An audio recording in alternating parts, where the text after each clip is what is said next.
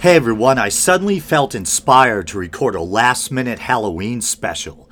I've decided to keep it simple this year, so I'm just going to read a few poems, two that are specifically about Halloween, and one, Goethe's The Earl King, that I think is at least creepy enough to be considered in keeping with the spirit of the season. So let's start with The Earl King, a classic poem about a father and child pursued by a supernatural force during a nighttime ride. And to put things into context, the term Earl King essentially translates to Elf King. So here we go, Goethe's The Earl King. Who's riding so late through the endless wild? The father 'tis with his infant child. He thinks the boy's well off in his arm. He grasps him tightly, he keeps him warm. My son, say why are you hiding your face? Oh father, the Earl King's coming apace. The Earl King's here with his train and crown. My son, the fog moves up and down. Be good, my child, come go with me. I know nice games, will play them with thee. And flowers thou'd find there by where I live. Pretty dress my mother will give. Dear father, O father, and do you not hear what the Earl King whispers so close to my ear? Be quiet, do be quiet, my son. Through leaves the wind is rustling anon.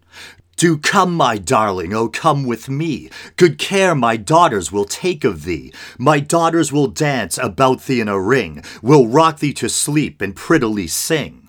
Dear father, O father, and do you not see the Earl King's daughters so near to me? My son, no one's in our way. The willows are looking unusually gray.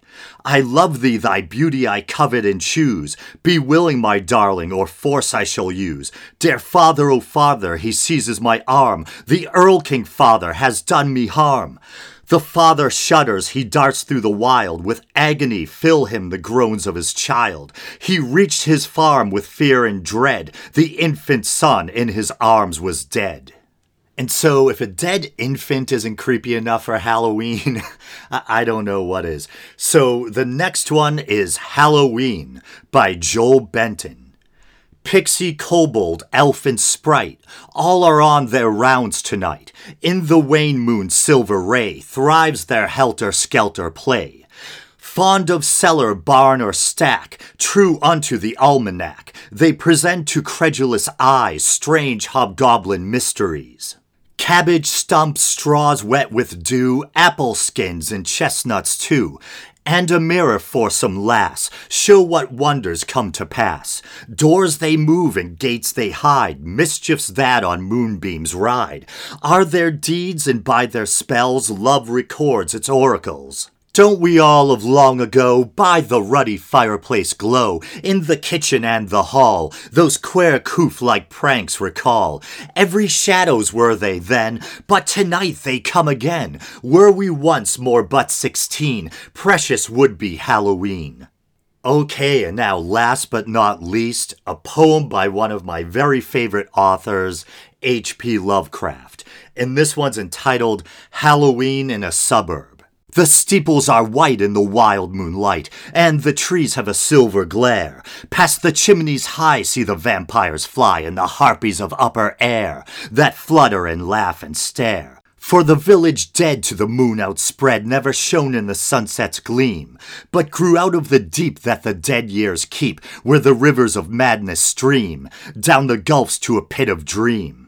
A chill wind blows through the rows of sheaves in the meadows that shimmer pale, and comes to twine where the headstones shine and the ghouls of the churchyard wail, for harvests that fly and fail.